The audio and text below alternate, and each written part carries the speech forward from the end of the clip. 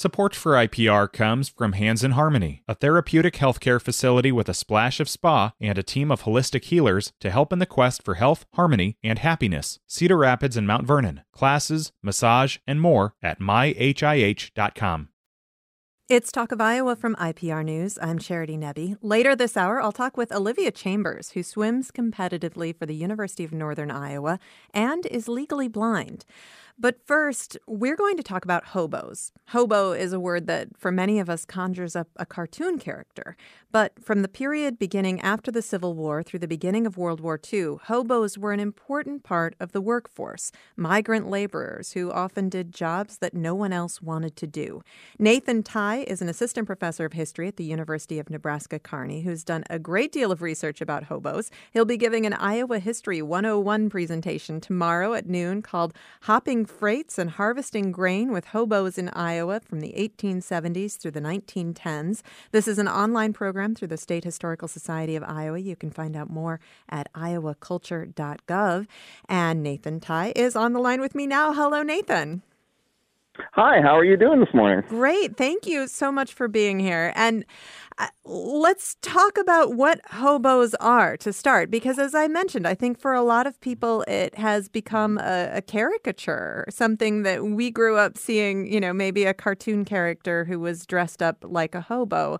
And a lot of us have forgotten that we're talking about real human beings. Mm-hmm. We're talking about the people who harvested the grain, built the roads, built the railroads.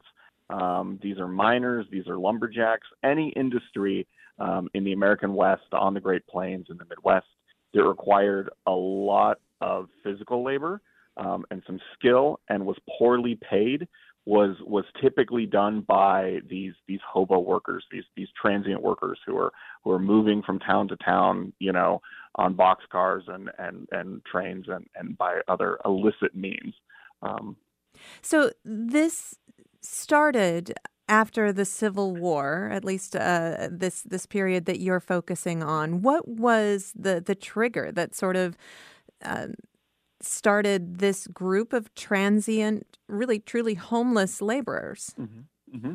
Well, it was a number of factors. One, the war itself. You suddenly put a lot of folks out of work who have been in the armed forces for both the United States and the Confederacy, who are suddenly out of work, going back home, and they wanted opportunities, or they didn't have opportunities at home. So a lot, this also coincides with expanded American settlement in the West, and so folks are going west. Railroads are getting built. The Transcontinental Railroad is getting laid. Other routes are opening up. The Homestead Act has been enacted. So there's a demand. So you have a lot of folks who need work. You have a lot of places that need workers. And then in the late 19th century, you have a series of devastating economic depressions in the 1870s and then the 1890s. So you have folks just out on the street. You have folks who, don't have any means. Unemployment rates are incredibly high. In the 1890s. That was the Great Depression before the Great Depression. And so this pushes a lot of people into this type of lifestyle.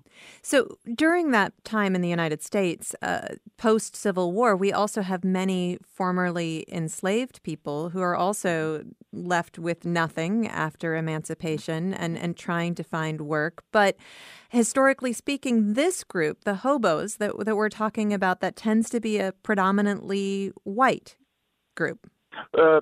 Predominantly white, a lot of immigrants, who are coming over in the United States in this time period through Castle Garden or later in Ellis Island, who are coming over. But there are a not insignificant number of African American, predominantly men, who are also riding the rails and spending time on the road or working as hobo laborers, but are subject to conditions much more severe than white hobos, extra violence by police officers and other communities that have, racial restrictions, legal or otherwise, and other types of things. So it is a fairly diverse community, but is by and large kind of white male workers. And of course, I'm sure there are many, many exceptions to that rule and probably some really extraordinary stories hidden under those exceptions as well. Mhm. You talked about traveling by illicit means. So again, this was a migrant labor force, Mhm. and people were hiring them all over the country when they would show up at the right time. But these were people without means. So you talked about riding the rails. Tell me a little bit more about that culture, that part of the culture. So it's the ways that this usually worked is in kind of urban, rundown urban districts at the time, which were known as skid rows. You would have employment bureaus where jobs would be offered, where they would say, we need 500 men. We're building a bridge outside Des Moines, or I need 25 men for a section hand job out by Grinnell or something. And so these men would then sign up for these jobs. And occasionally would then be paid to they would be given like a ticket or something to make it to the job. But they would cash that in, and then or they would put it into their savings, and then they would hop trains to and from the job site or in and out of town. Again, because you're not making a lot of money, you have to save what you have, and often the employment is related to the railroad in some capacity. And so you would hop on trains in open boxcars, or what was known as riding the rods. Older forms of boxcars had these metal rods underneath, and so you'd slip in under that. And in the era of steam locomotives, trains stopped much more frequently to refuel and things, and so it was easier to get on these things, hop onto these trains, and kind of move that way, just move from town to town or from state to state, picking up jobs along the way to survive. Tell me about Iowa's place in this and what would have drawn these laborers to the state. Iowa's an interesting space within kind of the wider cosmology of hobo labor. It's Chicago is recognized as kind of one of the so-called capitals of kind of the transient community, that a lot of men would winter over, that there were spaces for them, missions, flop houses, shelters, social services, other things that were, and union halls that supported them in Chicago. And then a lot of hobo labor would follow the wheat harvest, actually up on the southern plains up north into Canada. And so Iowa was kind of between both this big wintering over place and then, is this gateway to the wheat belt that a lot of these men were working in. But farmers in Iowa also needed hobo workers. Before you had farm mechanization, and as many of your listeners know, and Iowans should all know, is farming is a labor intensive vocation, but before you had mechanization, it took a lot of men just to harvest wheat, to husk your corn, to do everything. And so during the harvest, these hobos would show up, and farmers you could almost set your watch by it. There's Hamlin Garland, who's an Iowa author, from the turn of the century, talks about that they reached our neighborhood in July, arriving like a flight of alien, unclean birds, and vanished into the north in September as mysteriously as they had appeared. And so the hobos knew that there was work. They would come to the farms. Farmers would go down to the depot, and that's usually where the hobo workers would be hanging out. And they would say, hey, I'll pay you $3 a day if you help me with my wheat, or I'll pay you, $3 a day if you help me with your corn, or I need a hired hand this season, or what have you. And that's how they would find employment and work within the Iowa economy, and then move on. Quoting that excerpt gives us a little bit of insight into how Iowans who lived in these communities might have thought about the hobos. That doesn't sound like a very positive image. It's not. There's been since the first laws were codified in the state in 1851. There had been a vagrancy statute, and then in the 1890s they expanded that in the state legislature to specifically target to tramp workers, another term for hobo workers. And so oftentimes in these communities, they are a welcome nuisance. A colleague of mine refers to them as indispensable outcasts. that you need these people for a successful harvest, but that doesn't mean you want them around. They are underpaid, overworked, they are poor, they work hard, and so often sometimes farmers will talk about, the harvesters going down to the saloon and just spending all their money, bringing about ruin to farm families if you kept your hobos on too long. And so men were imprisoned, men were in different communities in Marshalltown. They picked dandelions off the courthouse lawn. In other communities, they would break rock in rock yards, kind of like you would see in a Looney Tunes cartoon, and then the rock would be used for the roads. And so they are thrown off trains. They are abused. A lot of times, the historical evidence for the presence of hobos is bodies found by railroad tracks.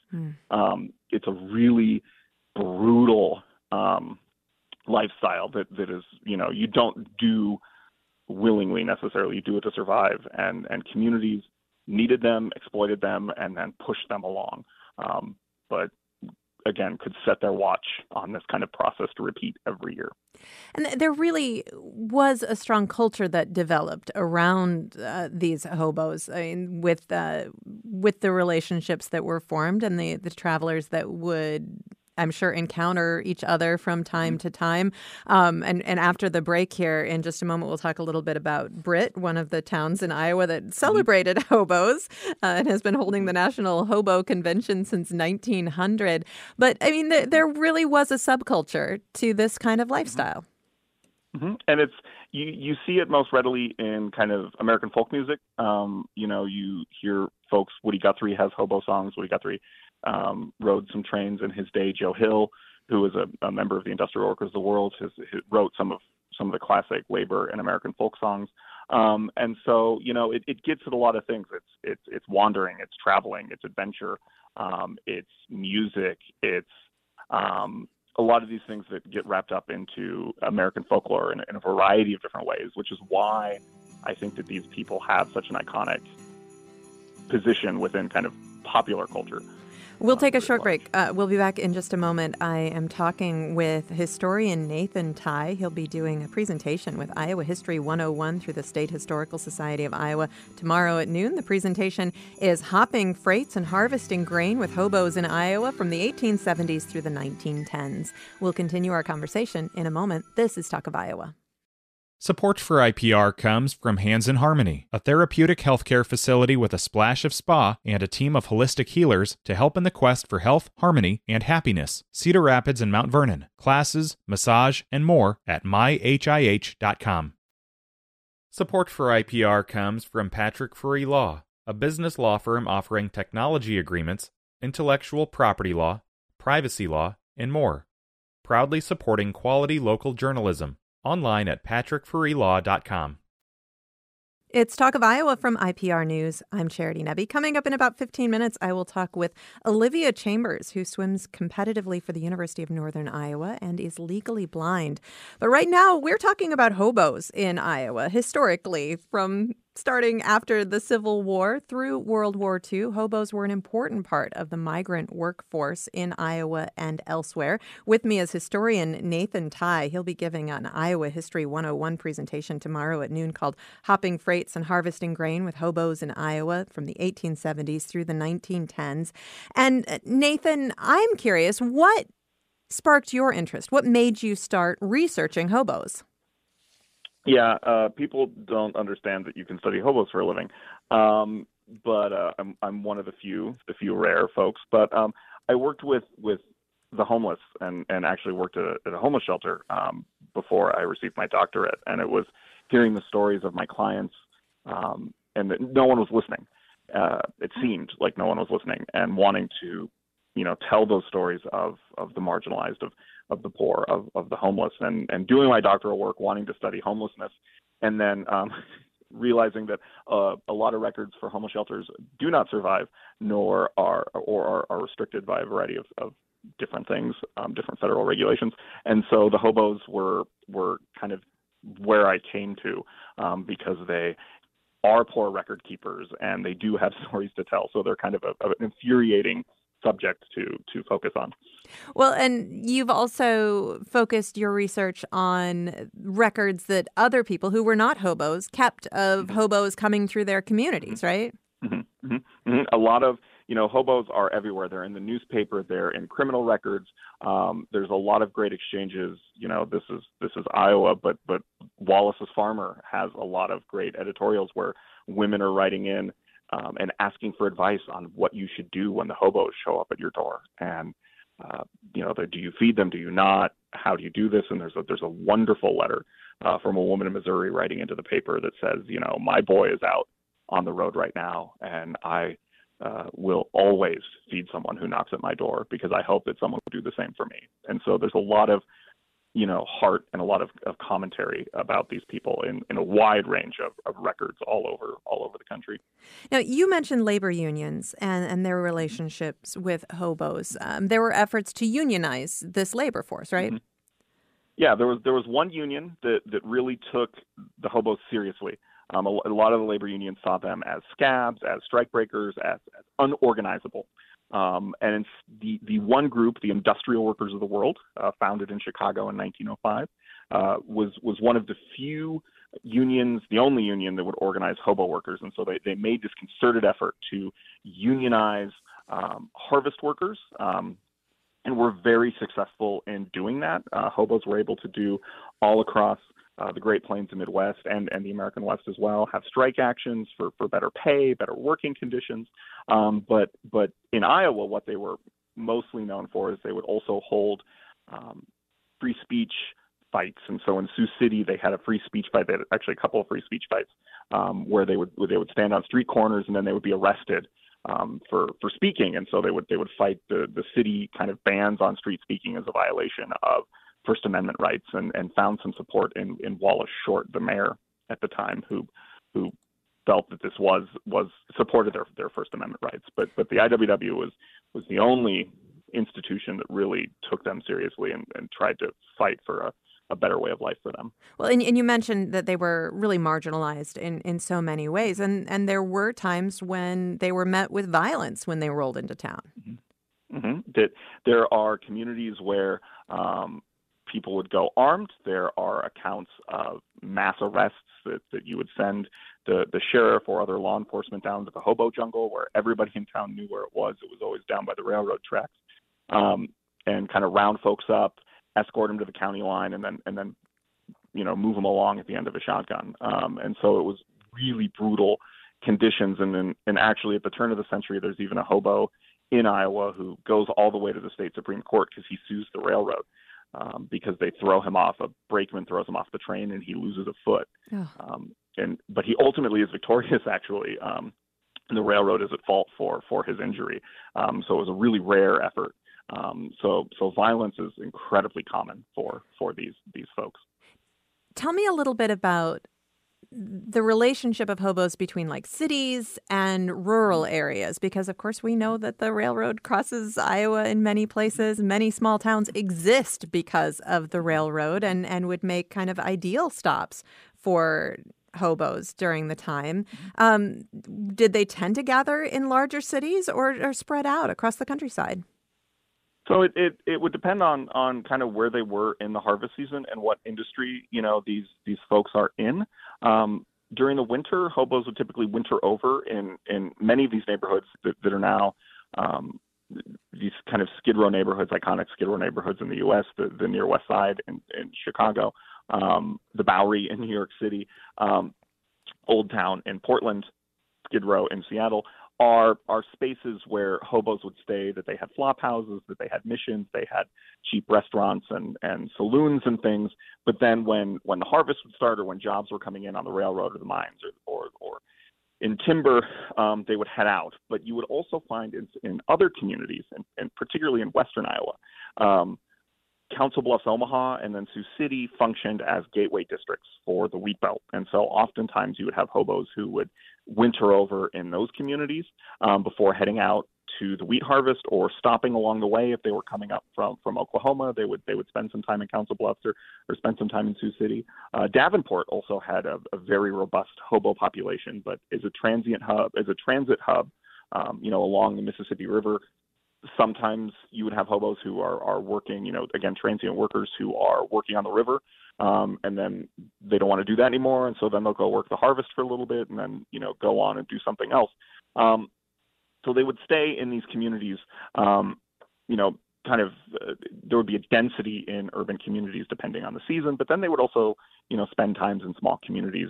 In my family's originally from Griswold down in Cass County, and we have family stories of tramps knocking on the back doors of the family farm back in the 1880s and 1890s. And so, it was communities of all size across the state would certainly have folks, but there would be a larger density moving through the urban spaces.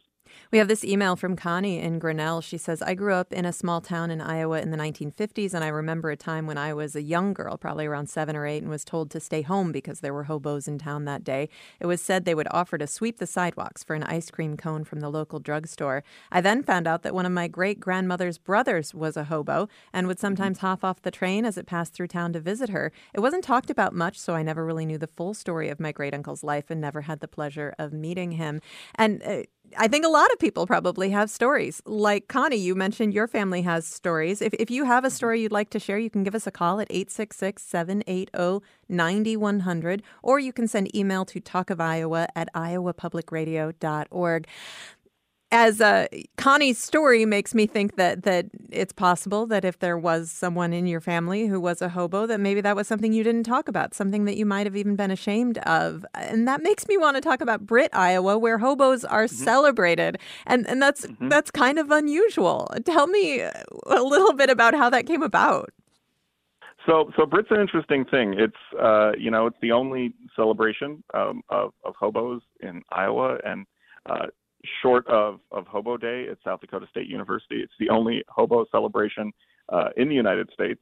And it first happened in 1900, actually. And then it took a little bit of a pause, and then in 1933 it started up again. But it actually comes from Illinois. Actually, I don't want to steal Britt's thunder, but all the historical evidence points to Danville, Illinois, and actually a newspaperman who. This is the late 19th century, and so it's kind of a high point for fraternal societies, the Elks, Masons, Eagles, so on and so forth. And so they decide to have Tourist Union number 63, this newspaperman from Seymour, Illinois, and they decide to have a hobo convention in Danville where they dress like hobos, they pretend that they're hobos, and they're going to have a whole celebration. And they make all sorts of press announcements and things, and then real hobos show up. And they must have been surprised by that. And then the folks in Danville are like, "Oh, what did we do?" And eventually they do. The folks in Danville don't want it to happen anymore. So the next year it moves to Britt. They kind of reach out to different communities who would be willing to do it, and it gets even more national and even international press when it happens in Britt in 1900 in the fall of 1900, and a lot of newspapers. The Omaha Bee sends a photographer to document all of the comings and goings, and real hobos do show up. There's going to be meals, there's going to be celebrations, there's going to be all sorts of things, and the Omaha Bee writes about this convention in September of 1900 that the Britt Convention taught the political economists and criminologists a lesson that hobos, or those pretending to be hobos, could organize and advocate for their partners on the road. And so it became this opportunity where it kind of defended those people, making them actually something worth celebrating. And so then it passed away, and then in 1933, amidst the Depression, the event is restarted and continues to this day as the only celebration of the hobo in the United States. Now, for me, before reading some of your work and doing a little more research, honestly, thinking about hobos always made me think of the Great Depression. But this is obviously a much longer period and a much deeper culture than just that period of time. And you've said that it basically lasted through World War II. What brought this to an end to a degree, or at least mostly?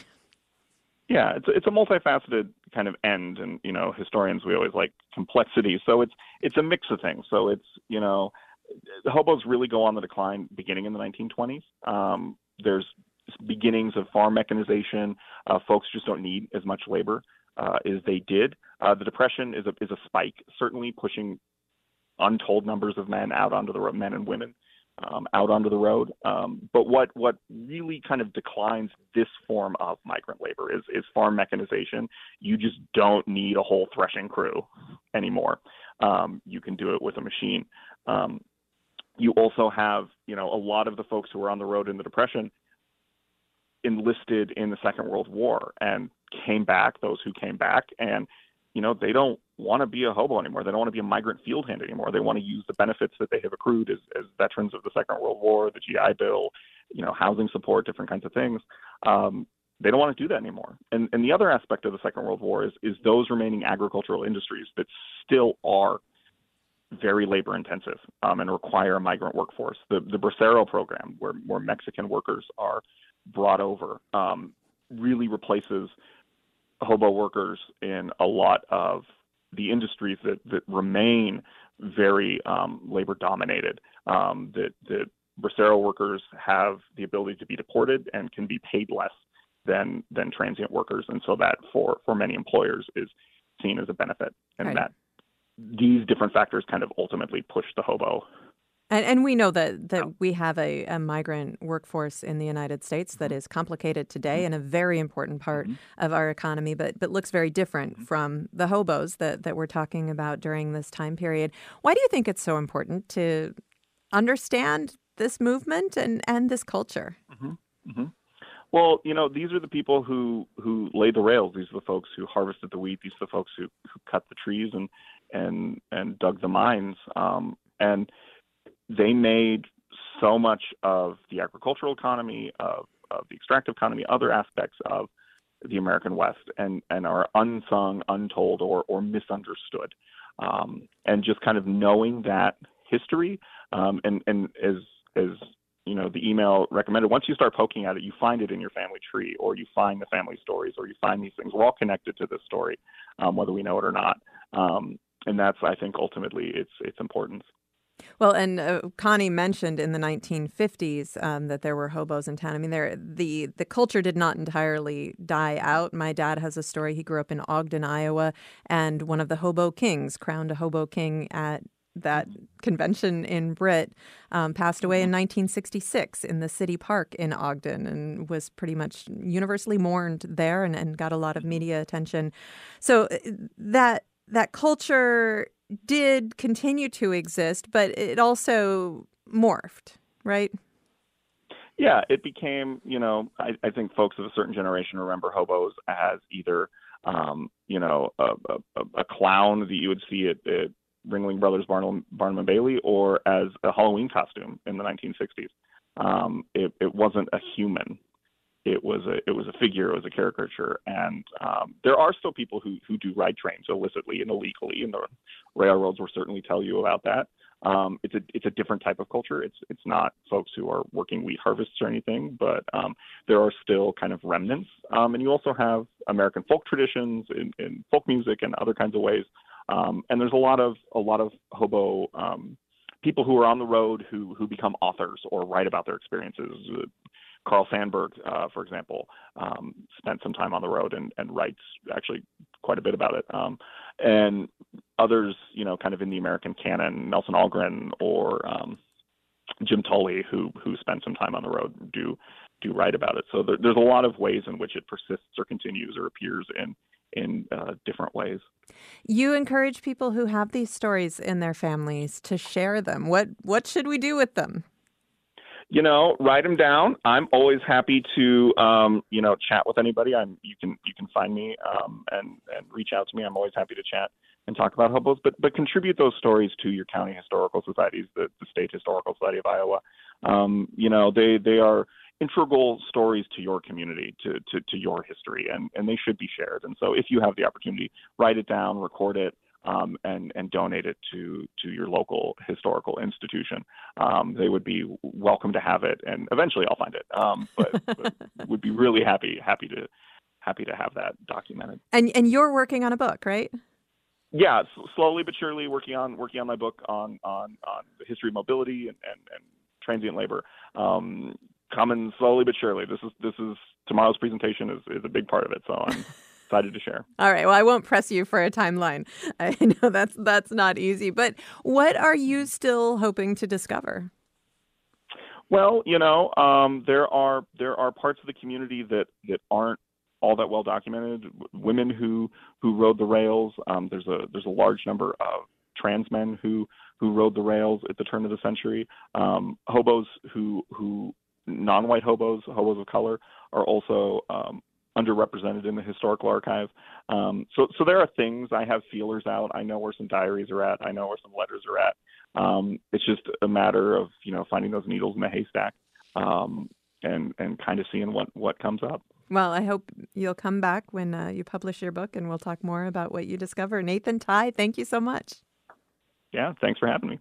Nathan Tye is an assistant professor of history at the University of Nebraska, Kearney, and he's done a great deal of research about hobos. He'll be giving an Iowa History 101 presentation tomorrow at noon. It's called Hopping Freights and Harvesting Grain with Hobos in Iowa, 1870s through the 1910s. It's an online program through the State Historical Society of Iowa. You can find out more at iowaculture.gov.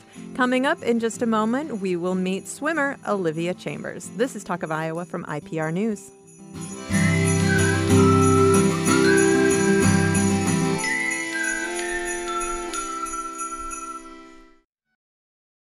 Support for IPR comes from Patrick Furry Law, a business law firm offering technology agreements, intellectual property law, privacy law, and more. Proudly supporting quality local journalism. Online at patrickfurrylaw.com. It's Talk of Iowa from IPR News. I'm Charity Nebbe. Olivia Chambers is a sophomore at the University of Northern Iowa. She is a swimmer, and she's having a pretty extraordinary year. Last month, she won 2 golds and a bronze medal at the United States Paralympic National Championships in Charlotte, North Carolina. She grew up in Little Rock, Arkansas, and has been swimming for a long time. Her love of swimming and drive to compete has endured through a serious illness that left her legally blind. And she is on the line with me now. Hello, Olivia. Hello. Thank you so much for being here today. And I want to start with when you fell in love with swimming. How old were you when you started competing? I was 4 years old for my first summer league meet, and then just went from there. Wow. What do you think you really fell in love with about the sport? I really love getting up and racing everyone else in the pool, and it was just so fun. It was different than running on land or doing some kind of contact sport. Swimming, you could just get in. It was your own race, but yeah, it was still you still had a team, and it's just a lot of fun. I am always in awe of competitive swimmers when I hear about their workout schedules. I mean, and even in elementary, junior high, and high school, the twice-a-day workouts and just this incredible commitment to the sport. Was swimming a really, really big part of your life as you were growing up? Yes, it always has been. All right, so it's filled many, many, many hours. So as a competitive swimmer, did you dream about competing in college and maybe beyond? Yes, it was always my dream. I mean, every little kid has the dream of going to the Olympics, and I've always wanted to swim in college. And as I got older, it shifted more towards looking for colleges to swim at, and now I'm here. Tell me about losing your sight. That happened 3 years ago. Can you tell me what happened? Yeah, so when I was 16, I was just reading a book one day, and my vision went so blurry I couldn't read the words anymore. And we thought it was obviously strange, but I went to the doctor, and they said I had accommodative spasm and my vision could come back. Long story short, that was not the case, and I just kept losing more and more vision. And the doctors for a year and a half told me that it would come back, and then we found out that it wouldn't. We're still on the road to getting a confirmed diagnosis, but right now we know that I have 2 mitochondrial disorders, just a regular mitochondrial disorder and then mitochondrial gene deletion syndrome. They're not sure how much that has affected my vision, but it is a start, and we're still looking for more. How incredibly terrifying that must have been to have that happen and to not have a diagnosis, to not know why it was happening. What was that like? Yeah, it was really scary. just to keep losing your vision and to not know why. Yeah, it was scary, but I just kept swimming, and that's what kept me going because I could always swim. I could figure out ways to work around my vision loss, and that's just how I kept going. As you were dealing with this vision loss, I can imagine that you lost the ability to do a number of other things. You were 16 years old. Did you already have your driver's license? I did. So in Arkansas, you're able to get a hardship license. So I started driving at 15. And yes, I did. I can't drive anymore. Wow, that must have been a real blow. Mm-hmm.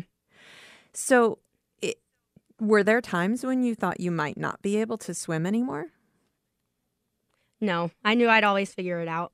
Wow. And how have you figured it out? Because I have a hard time imagining how you can swim competitively without the ability to see. How have you adjusted? So at first, I did run into a lot of walls, but now they use, well, like the completely blind swimmers use what's called a tapper in the pool, and you just tap them when they need to turn. So I tried it, and I really did not like relying on someone else to tell me when to turn. So I just went to counting my strokes. So I count all of my strokes, each 25 and then once I hit a certain number, I know it's time to turn. Oh, wow. So a tapper is somebody who would sit at the edge of the pool and have something that they could literally tap you with when you were close to the wall. Is that what I'm understanding? Yes. Okay. And I can imagine, was this scary? Because you're really fast. You could hit a wall pretty hard. A little bit. I mean, I did slow down a little bit before I learned how to do it, but it was a little scary in the beginning. So you count your strokes. Tell me a little bit more about how that works. So each stroke I take, like when one arm goes over, that's one, the next one, two, and I just went all the way until I usually take around the same number of strokes each 25. It's around like 15, sometimes 16. But once I'm around there, then I know like, oh, I'm getting close. Okay. And then how do you know that it is time to turn? Because, I mean, obviously you're depending largely on touch. Mm-hmm. I kind of feel it. Like, I don't know how to describe it. I've just done so many turns in my life that I just kind of know. And I feel like I had 12 years of swimming before I lost my vision. So that, I think, plays a lot into it. Because it's not like the length of the pool changes unless you go from short course to long course. So the length of the pool will always be the same. And all of those years I had before really just taught me how to know when the wall's coming. So as you adjusted and learned how to swim without full vision, you were approaching time to go to college. Were you worried that you wouldn't be able to compete at the collegiate level? A little bit. I mean, also during the time that I was getting recruited, COVID also happened. So that was another big fear because all of these schools were cutting their swim programs, and that was getting scary that I wouldn't find one. So then I just emailed a whole bunch of schools, and you and I just happened to be one of them. Well, I was just going to ask that. How did you wind up in Cedar Falls, Iowa? Yeah, so I just, again, emailed a whole bunch of coaches, and Coach Nick ended up answering, and I took a visit out here. We weren't allowed to meet in person or meet the team, but I came up here and I loved the campus and I just knew it was the place. So as a competitive swimmer at UNI, are you competing against athletes that have their full vision? Yes. On the collegiate level, I'm competing against able-bodied athletes. All right. And how does that work for you? I mean, you're a really extraordinary swimmer, clearly. Tell me, do you feel like your vision has slowed you down? I think in the beginning, yes, it did. But I think with the training I've had now, I'm getting back and better to where I was before. So that's good. Now, I want to talk about your recent successes with the Paralympic organization. When did you learn that that could be a part of your swimming career? It was mainly after our conference meet last February. My coach was like, "Hey, have you thought about this?" And it had been a thought, but I was like, "No, I'm not going to do it." And then I was like, "You know what? Maybe I can excel in this area and just see what I can do." So I decided to get classified. So why were you reluctant? I I don't really know. I had to admit that my vision wasn't coming back and that I was visually impaired, and that was a huge step for me. Yeah, I can imagine. So, in getting classified, I've talked to a number of other Paralympic athletes over the years. There are many different classifications that determine who you're competing against. Tell me a little bit about that process, how you got classified and understood where you would fall in these competitions. hmm So, to get nationally classified, you just send in a bunch of medical paperwork and notes from your doctors. So that came relatively quickly. But then to get internationally classified to compete like on an international level, you have to see one of the world like para doctors, Mm-hmm. and that I wasn't able to get classified until October because I had to go see one, and they sent me to Mexico to see one of the doctors. And so then while I was there, it was just a series of different eye tests when I saw them. And I'm not quite sure what they were saying because they were talking in Spanish. But at the end, they told me I'd be an S13 athlete, and then they would tell me when I had to get reclassed. All right. And that was in October. You also competed while you were there, right? Yes, I did. All right. So you got your classification and then you immediately plunged into competition. And that went really well at the City Para Swimming World Series in Mexico. You won a silver and bronze in that competition. What was that experience like? It was crazy. It was really fun. I was super nervous going before because it was my first international competition, and I didn't know any. Well, I had met a couple of my teammates going, but not very well, and I met the coaches like once, and so it was a little scary going down to Mexico with people you barely knew, but Yeah. it ended up being a lot of fun because it was just a whole different environment, and being in finals, like they had video cameras on you, and it just all seemed so professional. You mean like GoPro cameras so that people could see Like what was TV happening? cameras. Oh, okay. Cool. Yeah. So what is it like connecting with other athletes who have vision impairment? It's such a unique experience. That must really feel good to meet other people who have a similar kind of experience. Yeah, it was really nice. It really just helped me see like I'm not the only one who has to go through this and that others have done it. So, and just hearing their stories is really fun. I haven't met too many S13 athletes yet, but I've met a lot of other classifications, and it's all been the same. And you realize that everyone's an athlete, everyone's pretty high up at that level, and it's just super neat. So you were competing for the University of Northern Iowa, and then now you are sprinkling in these Paralympic competitions in the midst of your season. How does that work? Yeah. So I just train with my UNI team, and when there's a para meet, I just head that way. Wow. Okay. Tell me about the United States Paralympic National Championships in Charlotte, because you were there just last month. What's the atmosphere like?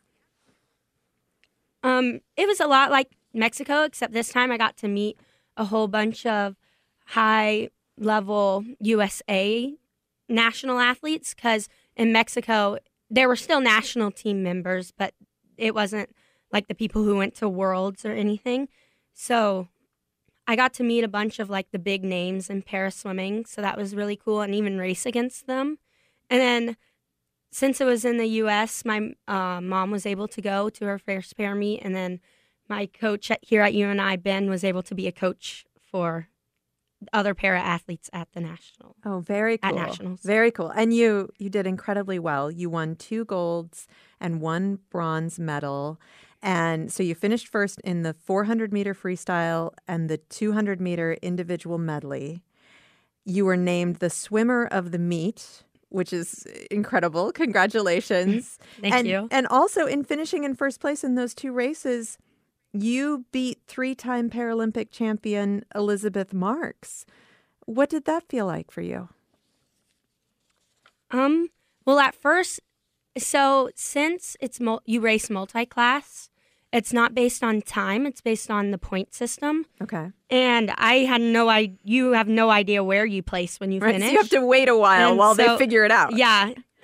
You have to wait. And basically, I didn't know that I had won until they called my name to go up on the podium.